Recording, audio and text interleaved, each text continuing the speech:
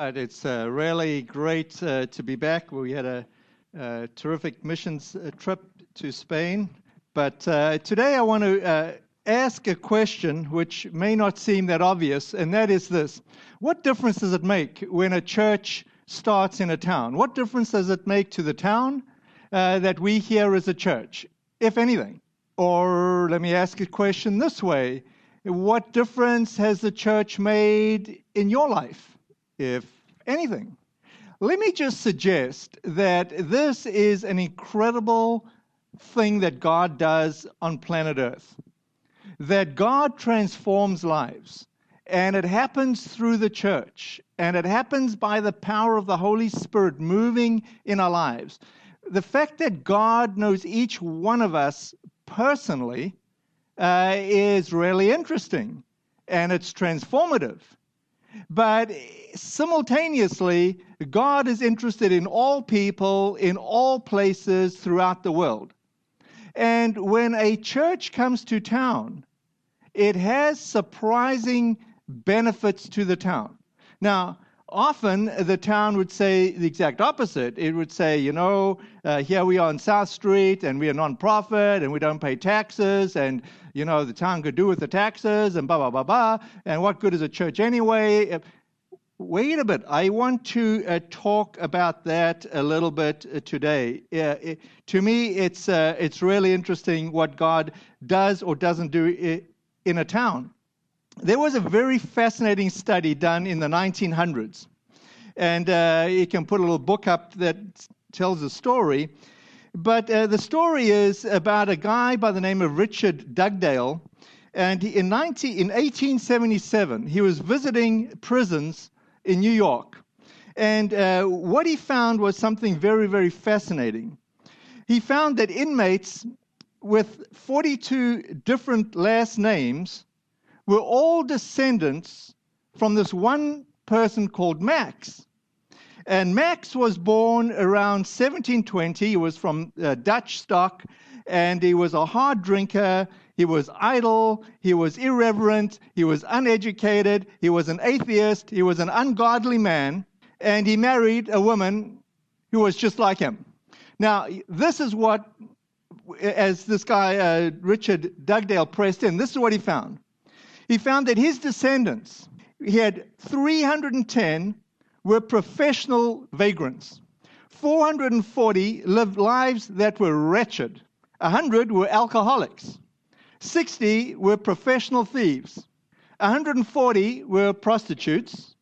130 were in prison for an average of 13 years. And 7 of those were for murder. Out of the 20 that were in prison, 10 learned their trade while in prison. In 1900, at the cost of $1.5 million. Now, can you imagine what that would be today? Then, none of them made any contribution whatsoever to society. Then, in contrast, there was a man by the name of Jonathan Edwards. He was born in Connecticut. He was called to be a pastor at a church in Northampton, up the road here. And he was the exact opposite. He married a very godly woman by the name of Sarah, and he plowed his life into the church and to making a difference. And so they tracked what was the impact of Jonathan Edwards' lineage. His descendants, 300 of them became clergymen, missionaries, or theologians. 100 became college professors. 100 became attorneys. 30 became judges. 60 became physicians. 40 were authors of classic books. 14 were presidents of universities. 3 were United States congressmen. And 1 was the vice president of the United States to Thomas Jefferson. I mean, you are talking about the impact of a legacy, or the impact that your life can make on your descendants. Or you can look at it, what difference does a church make when it comes to town?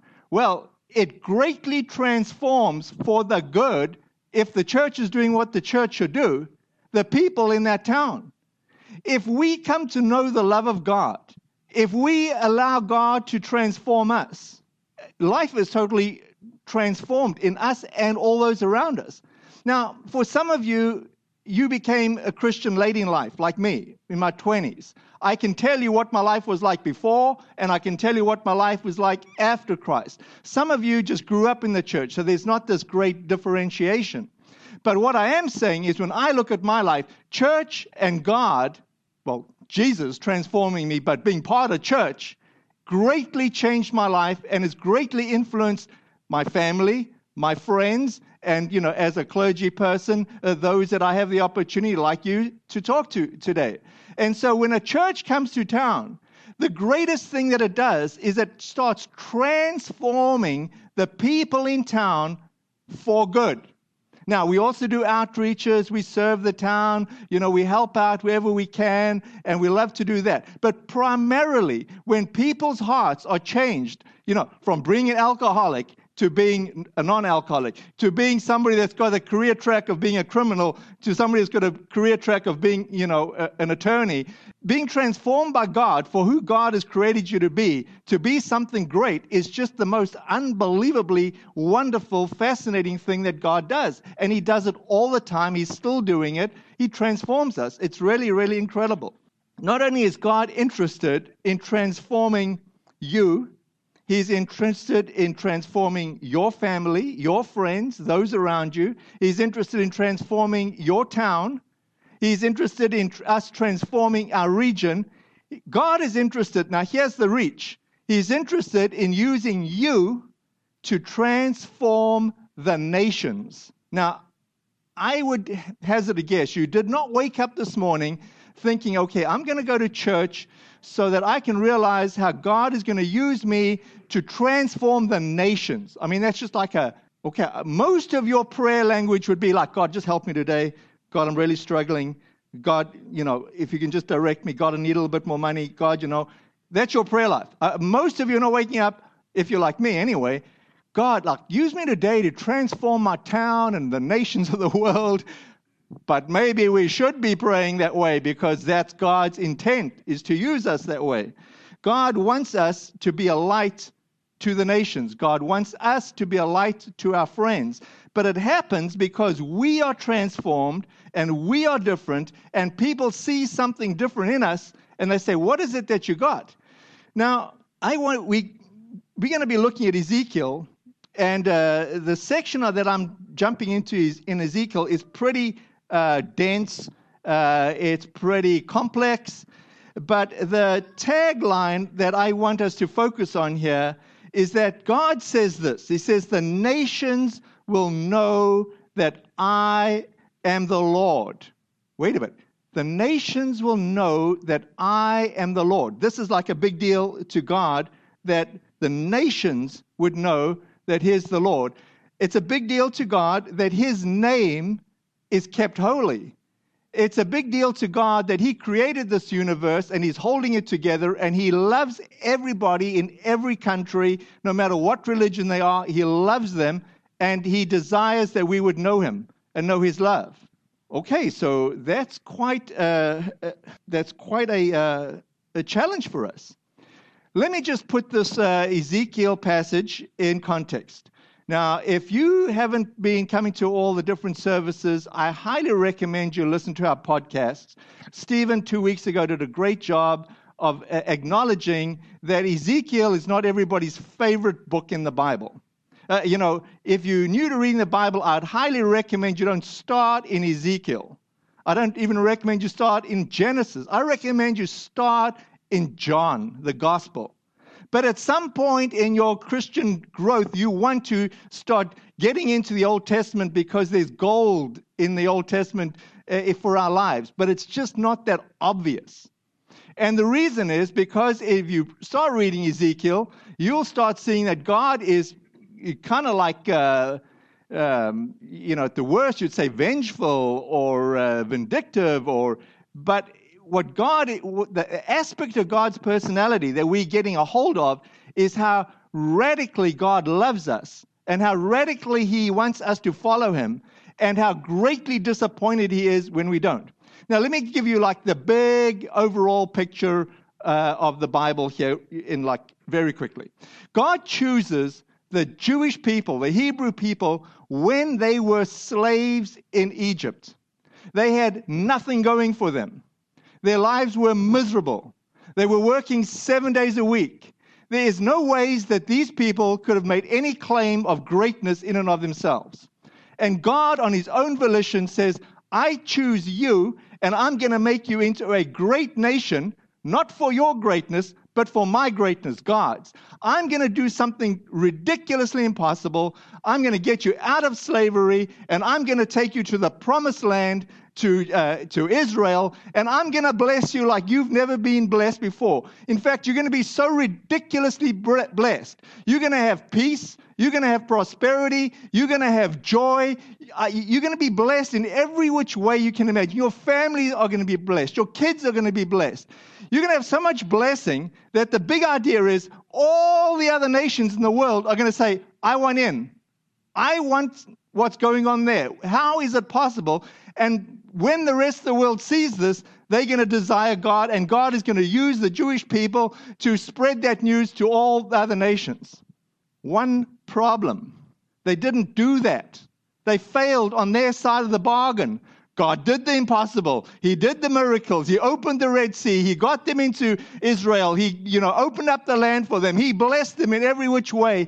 But people, you and I, are sinful, meaning we don't understand, we don't appreciate, we don't thank God, and we always think, okay, God, you got me this far.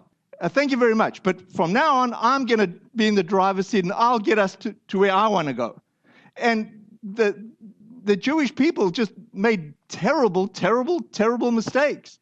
And finally, God says, okay, if that's what you want, you have free will, you do whatever you want. I'll just leave you to be. And it's going to be terrible because you are greedy. You think you can do it on your own. I'll just leave you. I'll just ignore your prayers and I'll disappear. And bad things started happening. I mean, it was catastrophic to the point that the people got totally consumed by the nations around them. They were forced into exile. And then Ezekiel comes along and he says, okay, I warned you that this was going to happen. It is now happening. Now I want to give you hope. I'm going to give 6 night visions, 6 dreams. And he says, this is going to be ridiculous. You're going to be suffering in captivity. But once again, I'm going to do the impossible. I'm going to do something that's never happened before. I'm going to get you out of your slavery, out of your ridiculous position, and I'm going to bring you back to Jerusalem, back to Israel, and you're going to be blessed people again. Unbelievably, that's exactly what happens. Now, we pick it up in chapter 39, and let me just pray, and then let me read this chapter to you, or the section from it. Let me just pray. Lord Jesus, I just pray that you would empower my preaching. I pray that we could experience your love, that we would see how you are in control of our lives, of the nations, and that you want us to be involved in your plans. And when we do, life is really rewarding and fulfilling. But Lord, it's living according to your ways and your decrees. And when we do that, life is so rich and rewarding, just as you promised it would be. So Lord, just empower this preaching. We welcome your Holy Spirit to move. In your name, Jesus, amen. So if you've got your phone, why don't you open it to Ezekiel chapter 39, verse 21. Even better, if you've got a Bible, you can open it. And if you want to be like Moses and you've got a tablet, you can do that too. Okay, lame joke, but there we go. All right, so I'm parachuting into verse 21. And it's difficult to just parachute in. And it's like, okay, what's being said before and how does this fit in context? But I actually can't fully do that. I just want to stay focused on what I want to get to here today. So excuse the parachuting in. And it starts off this way in verse 21 of chapter 39 of Ezekiel. In this way, I will demonstrate my glory to the nations. Okay, in what way? Well, I don't have time to go there. You can read that. But I want you to notice that God is interested in his glory being demonstrated to the nations. Okay, this is like a big concept. Everyone will see the punishment I have inflicted on them, and the power of my fist when I strike. Ooh. And from that time on, the people of Israel will know that I am the Lord, their God. So God is trying to be very helpful here. He's saying, look, you didn't follow me. You have seen the ramifications, but I want to point out that I do love you and I have a plan for you, and you will know that I am large and in charge. Verse 23. The nations will then know why Israel was sent away to exile. It was punishment for sin, for they were very unfaithful to their God. You know, and we in our arrogance, we read the Bible and we say, oh, that's so mean. You know, God is punishing them, you know. And from God's standpoint, he's like, are you kidding me? I have given them a chance again and again and again and again and again and again. People have said, no, thank you. No, thank you. I'll do it my way. I'm smarter than you. And then God says, therefore, I turned away from them and let their enemies destroy them. In other words, you know, when we turn away from God, maybe we also turning away from God's protection over us and God's blessing on us without realizing it. I turned my face away and punished them because of their defilement of their sins. Now, you're going to say, well, what are their sins? Well, here's a little secret. Read chapter 22 of Ezekiel. Now, here's another little highly recommended pastoral note. Do not read chapter 22 to your kids as bedtime reading. This won't go down well. Okay, do not read chapter 22 to your kids, but do read chapter 22 to see, like, okay, what's actually going on here?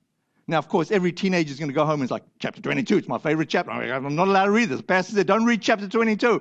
He's not going to preach on it. It's too, bad. It's like, why is it so bad? Okay, all the teens will read it, and they'll know chapter 22. Moving on. So now this is what the sovereign Lord says. I will end the captivity of my people. God is giving hope. He's saying, okay, this is what's happened, but it will come to an end. I have a plan. I do want the best for them. I will have mercy on all Israel, for I jealously guard my holy reputation. Now, friends, there's a parallel going on. It's not just then. It's happening right now. You know, we are living in an age where there are a lot of high-profile disasters happening in church. I mean, from sex scandals in the Catholic Church to Protestant preachers that are messing up. I mean, it's high profile, and the average person not part of church doesn't think a whole lot about church. I mean, it's like, okay, the church, a bunch of hypocrites, you know, the priests are unsafe, and I mean, it's just not a good time to be around. Because there's a similarity where the people that are supposed to be in the pulpits living authentic, godly lives are not. And it's not good. But at the same time, this is when God starts moving. Because God will always use his church. And he will always love his people. And God is not so interested in your reputation, but he's very interested in his own reputation. And God will let the church name go through mud, but he will eventually, it'll rise from the ashes, and God's name will be glorified. Just as when Jonathan Edwards started the Great Awakening and preaching in Northampton, Massachusetts, and people started realizing, wait, God can move and God can transform and God can bring good things out of the disaster. God still has plans for the church and for the nations. But let me just not get too sidetracked. Verse 26, they will accept responsibility for their past shame and unfaithfulness after they have come home to live in peace in their own land with no one to bother them. When I bring them home from the lands of their enemies, I will display my holiness among them for all the nations to see. God is still interested in using the Jewish people to display his holiness to all the nations in Ezekiel in that time. Because I sent them away to exile and brought them home again. I will leave none of my people behind, and I will never again turn my face from them, for I will pour out my spirit upon the people of Israel. I, the Lord God, have spoken. Now, here's the interesting thing. When these prophets were preaching, it was like a jewel a prophetic word. There was a word for the Israelites in that day, which is the obvious take on this thing. But simultaneously, if you read the section where parachuted in, you will see that God is talking about another time period which we're still waiting for. Like God is still going to return. Jesus is going to return.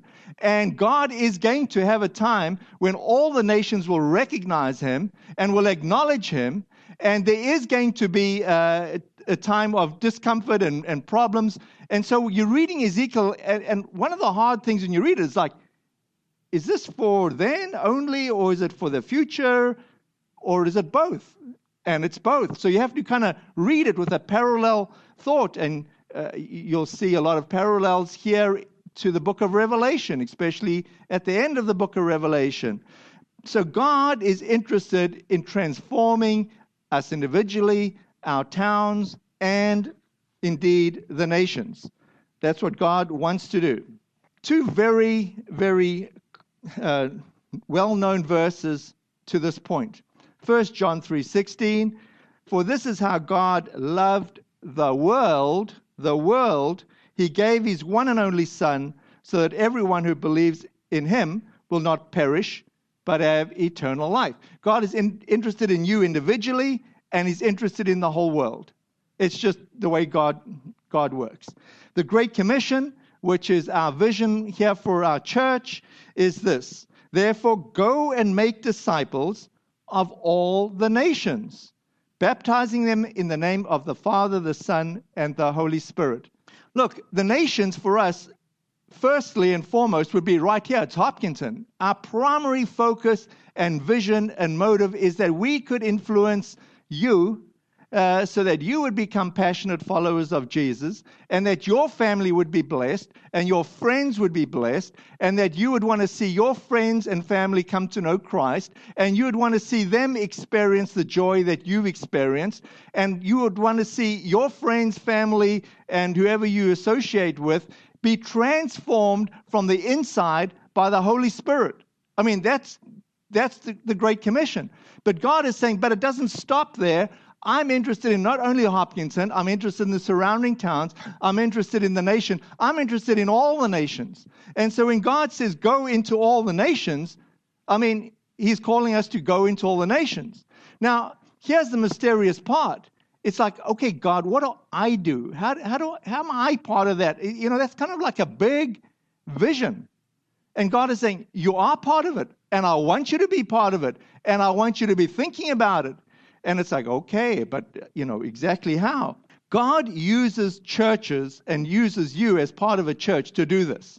And we just got back from Spain, where it's been really just an interesting journey for myself and for Liz and I who've gone there. And I want to just paint this picture for you briefly, because we all struggle to figure out what is God doing in our lives and how can I experience this joy.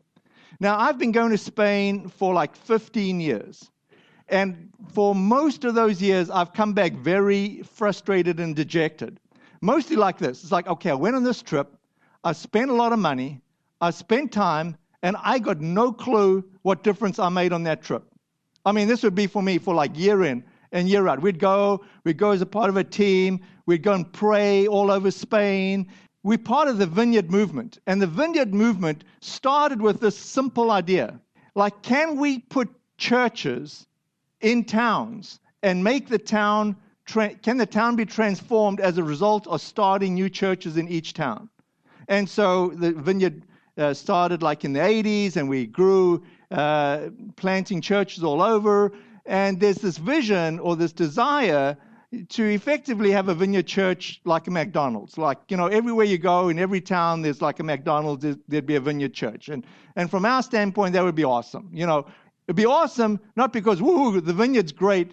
No, it'd be awesome because God is great, and God is using the church, whether it be the Vineyard or other churches, but using the church to make a difference. But the similar vision is what we felt with Spain.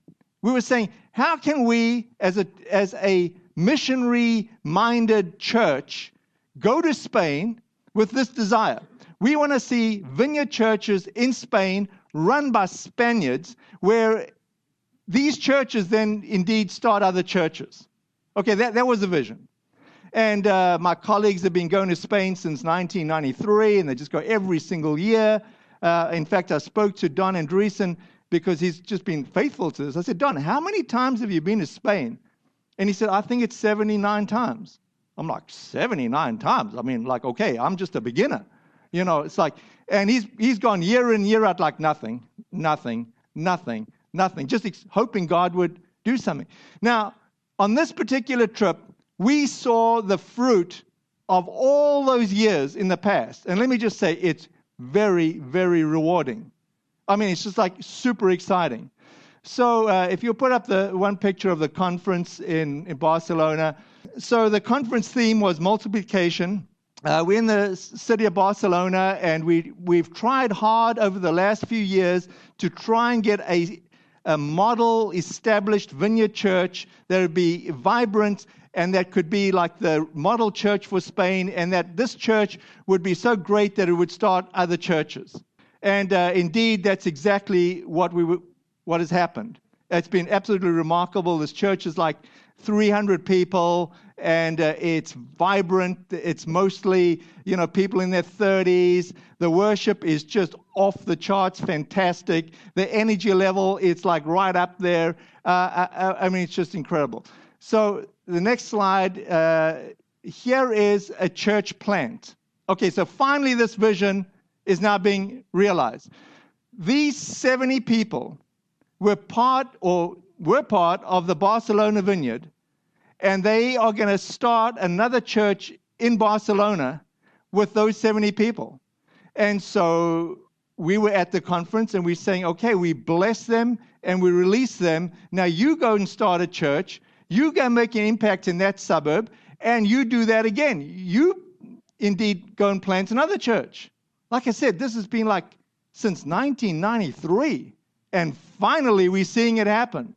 There's a twofold process going on here. My head is going, that's great for Barcelona. What about Hopkinton? Why can't we do that? And so at the same time you say, I'm trying to give, but at the same time I'm like, this is so wonderful. Why can't we launch a church plant of 70 people? I mean, imagine if we okay, no, I don't want to launch a church of 70 people. We're too small. And we'd be like, okay, nobody left. But if we were 300 people, we could do this, which is like the whole idea. I don't want to grow a church that's just big for the sake of being big, but I do want to grow a church that's big for the sake of being effective. Like, can we start other churches? And yeah, that's exciting. That's super exciting. There's so many parallels that I could talk about, and we'll talk about it more tomorrow night if you want to come out and listen to all the details of our trip and what's happening. But suffice to say is that God is using you individually to fulfill God's big worldwide plan simply because you show up to this church, simply because you contribute to this church. I mean, if you tithe to this church, part of what your money is going to is we give 3% of everything we get to the vineyard nationally, because we like the idea that the vineyard nationally in America wants to grow and have healthy churches. Over and above that, I contribute to 2 partnerships, one in Dominican Republic, which I've just gotten part of, and to Spain. And the whole idea there is can a whole bunch of churches together chip in a little bit of money to pay for those that can go and will go to Spain to fulfill this vision. I mean, it's amazing what's now starting to unfold. And, probably the final story. So we went first to Cordova, which is Paco. Many of you were here in the summer. You met Paco, and we're partnering with him, and we're trying to get his church to be vibrant. We're trying to get his church to grow and be effective. And so we spent some time down there. But at the same time, long story which I can't share all the details of, we got given another opportunity. And so another church in another town, Alcalá, said, hey, Rob, can you come back and run our churches like family? They do a family retreat. Can you preach at our retreat? Can you run that whole thing? And I'm thinking, wow, what an incredible opportunity that now a non-vineyard church is saying, hey, we like what's happening, and we would like to be part of, and can you bring? And it's like, yes, we can. And God is starting to cross-connect people and skills, and there's something really, really interesting that's happening there. All that to say, it takes commitment from the Lord to do these things. God is going to ask you, and He's going to ask me to do things that'll make us feel uncomfortable. For some of you, the uncomfortable thing is just parting with money. There's a whole idea about just tithing. It's like, it's uncomfortable. But I'm telling you, that's what God wants you to do. Why? Because He wants the church here to be vibrant, and He wants us to be effective in missions. God will ask you to do things individually with your time that's uncomfortable. For instance, on a previous trip, a few years ago, the guy from Costa Rica who oversees the vineyard of Central America, he's planted like 30 churches in Costa Rica and like 30 churches in Central America. I mean, this guy, for me, is an absolute delight to hang with because he's a strategic thinker, and I just love what he's thinking and what he's saying. But when you hang around people like that, it's dangerous. I mean, it's just dangerous because he did to me what I'm going to do to you. He looked at me in the eyes and he said, God wants to use you, Rob, in Spain. How about you learn Spanish? And how about you commit to coming to Spain twice a year to partner with Paco and connect with him? And I'm like, I don't like learning languages. I barely passed English in high school. True. I mean, barely passed English. I hate learning languages. We had to learn 2 languages in high school, English and Afrikaans. I did a little bit better in Afrikaans. And then by some crazy joke by the Lord, He brings an Afrikaans teacher into this Hopkinton church to and now I'm like, you want me to learn Spanish? This is like a hard thing, Lord. It's like, I'm not like jumping for joy. Yeah, learn Spanish and get to Spain. Okay, I'll try. I'll do my best I can. And Bonnie's been helping me learn it, and I'm, slowly I'm getting there. But okay. But what I am saying is God will always challenge you. He'll take you out of your comfort zone. But it's super fun when God uses you. And God is using everybody. He wants everybody to participate in church in some meaningful way. And I just would say this. It starts with having a heart which says, God, I want to be used. God, how can you use me effectively in this church? And it also requires a frustrating amount of humility, where often the things that you think you can offer is not what the church leadership or what God actually wants to use you in. And if you're going to get used like I got used, God will choose to use you in the thing that you often feel the least confident in. For me, like learning Spanish. It's like, oh, you got to be kidding me. Like at my age, learning another language. But yes, God will challenge you because God is strategic. And I want to just end this service now and start up worship team coming up. But I want to ask you this question. Will you be humble enough to allow God to speak to you and just allow God to put a seed in you as to what it is that He wants you to do? How are you going to serve? Okay, it's natural for us to say, God, I need. But God is also asking, how do you give?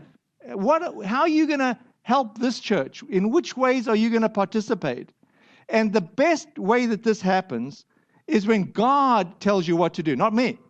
And you say, I just have a burden. I feel like God is stirring something in me. And maybe pursuing that. And the mystery that God does in this is He uses others to shape what you want to do. You don't have free control. Leaders have to say, yes, no, I need this, I don't need this. And you have to have the humility to say, well, I'd love to do that, but you're not asking me to do that. And it's just, believe me,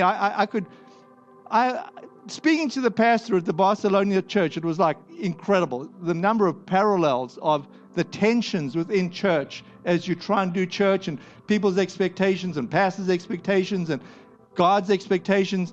There's a tension. But let me just say this. It's a wonderful tension. When we do it together, God will do something in your lives that's so exciting.